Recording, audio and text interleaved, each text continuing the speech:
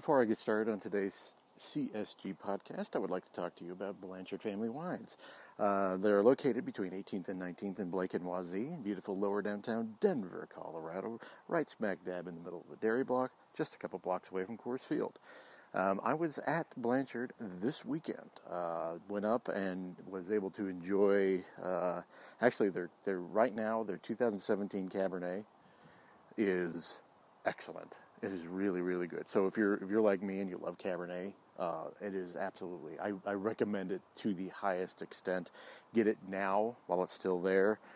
Go in and ask for the Fire Cabernet because it is absolutely exquisite. I loved it.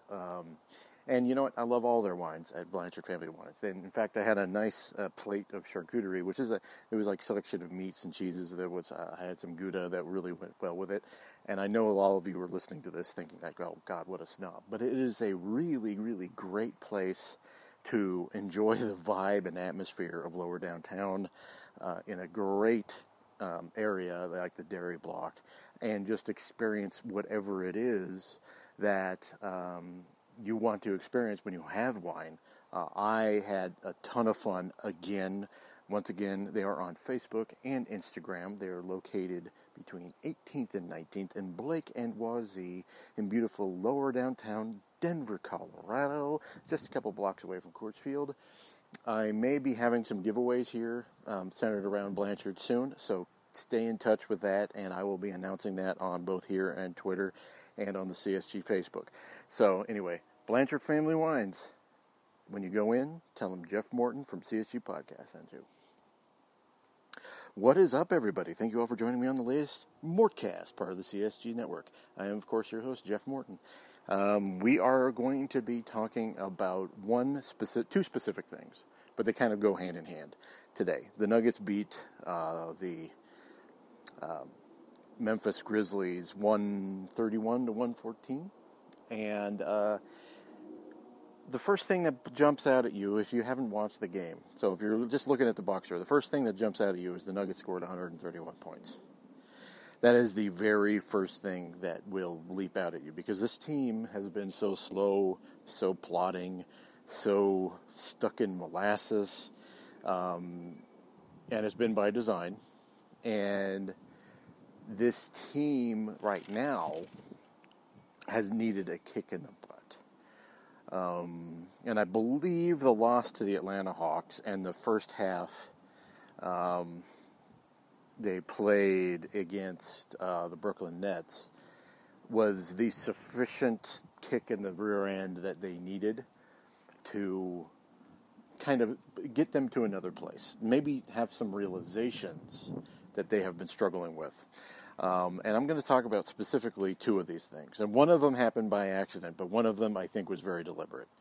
The Nuggets started this game against the Memphis Grizzlies, and they gave up 32 points to a team, that plays fast, like the Memphis Grizzlies. The Nuggets scored 28. But it was really kind of, the Nuggets were generally scoring with ease, but it was faster, and generally I put that up to the other team playing fast. Well, I think a light switch went on above Michael Malone's head. I really do. I think there was a eureka moment that he had where he understood that this team is best when they play with pace. That doesn't mean you're the Paul Westhead Nuggets, but this league encourages you, due to the rules, to have spacing and play fast. There's a flock of Canadian geese flying over by me. Okay. There is, the rules in this league, the modern league, encourage you to play with pace. They want you to have spacing, play pace, shoot threes, shoot above the break threes, shoot threes with, only 10 seconds going on the clock, increase your possessions. That is the way the league is right now.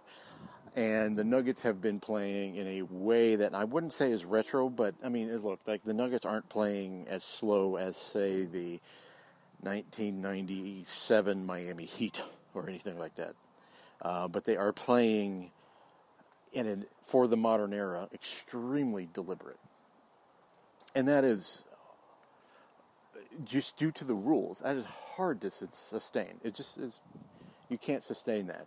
And I think it was becoming clear with the Nuggets' difficulty of scoring and their inability to get easy buckets that the light bulb kind of went on over Michael Malone's head. And they, in the second quarter, took a 4-point deficit and turned it into a 26-point lead in the blink of an eye. It was absolutely stunning, and it was spurred on by the bench unit, which has been a problem all year. But I think finally, Malone learned that you need to play with some pace. And that, and coupled with not playing, the combination of Mason Plumlee, Jeremy Grant, and Torrey Craig in the same lineup, I think that finally unlocked this Nuggets team. Because what I saw was the best quarter, in that third quarter, was the best quarter of basketball. That second quarter was the best quarter of basketball this Nuggets team has played all year. Period.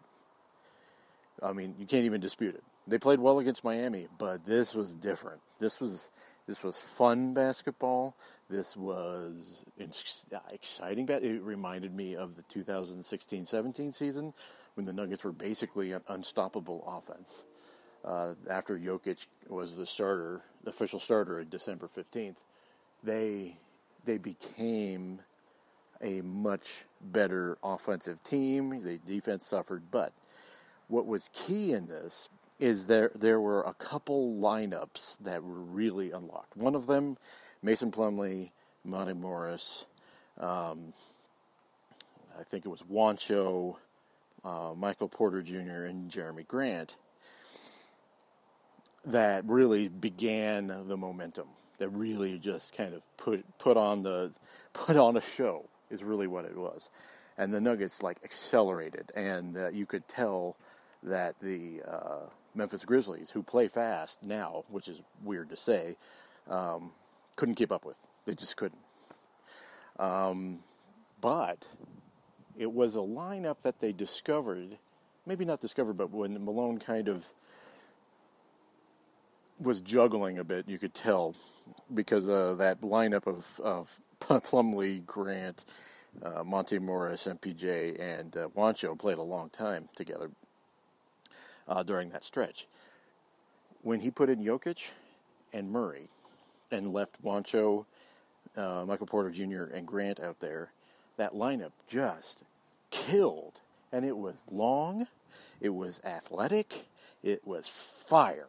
And it was, I told a media friend of mine today that the entire time that lineup was out there, I was making, some of you are familiar with Office Space, I was making the O face, okay? The entire time. It was just amazing. And it was stunning. I mean, it is now, the Nuggets are 9-3, so there's 12 games in. It took the Nuggets 12 games to start the year to basically 1/8 of the year to get to where they understood that they needed to play with pace, but more importantly, Jokic, Murray, Juancho, MPJ, Jeremy Grant could potentially be a death lineup for the Nuggets. Grant, 6'9", Jokic, 6'11", MPJ, 6'10", Juancho, 6'9". The shortest person was the 6'2", 3", Jamal Murray. Okay? And that lineup was just amazing. Amazing. And I don't have the data to back it up. There's going to be some people like, well, it only did this. No. Look, you see that lineup, you see what it could do, and you can't help but start to drool. And to me, that is the Nuggets' death lineup. Because Juancho's energy has translated. He hasn't played what I would call amazing basketball, but I think sometimes just having someone out there who is bouncy and full of energy helps. And Juancho, if Juancho is anything, he is bouncy and full of energy. It may not always translate, but he really is. And there are like moments where you could see how well that will work. See, with Michael Porter Jr., when he was in there with Plumlee and Monty Morris in that lineup, he had two great blocks, trailing blocks too. And you could see how long he is. I mean, I think people forgot how long Michael Porter Jr. is. I mean, he's 6'10", he's kind of wiry, but his arms are just enormously long. And his length, you could tell bothered the Memphis Grizzlies. It just bothered them. And then you certainly have Jonas Valanciunas throwing passes over his head, and you knew that's the moment where I'm like, oh yeah, the Grizzlies are toast. And even the fabled Ja Morant couldn't get really anything going against the Nuggets. Jamal Murray had 39 points, could have had 50, but he didn't play the entire fourth quarter. Jokic did not play the entire fourth quarter. Now, if I'm going to do the compliment sandwich, which I haven't really done here, but if I'm going to include one negative aspect is I really didn't like Malone complaining and benching people based on a 30-point lead in the fourth quarter against a subpar team. I don't like it. He did that against Miami, and I complained about it then, and I'm going to complain about it now. Don't suck the fun out of this team. And this team needs fun. You could tell they were not having fun in any game this year, even the Miami game. This game, they had fun most of the game. Don't go out there and start benching people and start doing all that when you are up by 30 with 6 minutes to go in the fourth quarter. Don't do it. You're not making a point that's going to be anything but detrimental. When you're up by 30, it's easy to let things go, right? And if some people have defensive lapses, they have defensive lapses, and that's a teachable moment that you can have in practice. But to make a huge point of it when you're in a 30-point blowout victory, or that ended up being 17 points, what does it matter? Honestly, what does that matter? And I think, look, people can talk about the details, they can talk about things like that. The problem is if you get into a situation where even fun in a game where you blow someone out by that much, where you let that thing override everything, the team stops having any sort of fun. Now look, I understand the details matter. I do. But Malone, I think, sometimes gets caught up in points allowed equals bad defense. That's not the way the NBA defense works anymore. Hasn't worked that way for years. Basically since 2010, right? It's completely different. Defense and the concept of defense has changed. It's not about allowing points. It's about playing good defense when it matters. And in that second quarter and parts of that third quarter, the Nuggets played defense when it mattered. And they played it really well. And he should focus on that, in my opinion. Focus on the times you did play that defense when it mattered. You put the clamps down on the team and you didn't let them up, basically. The Nuggets still won by 17.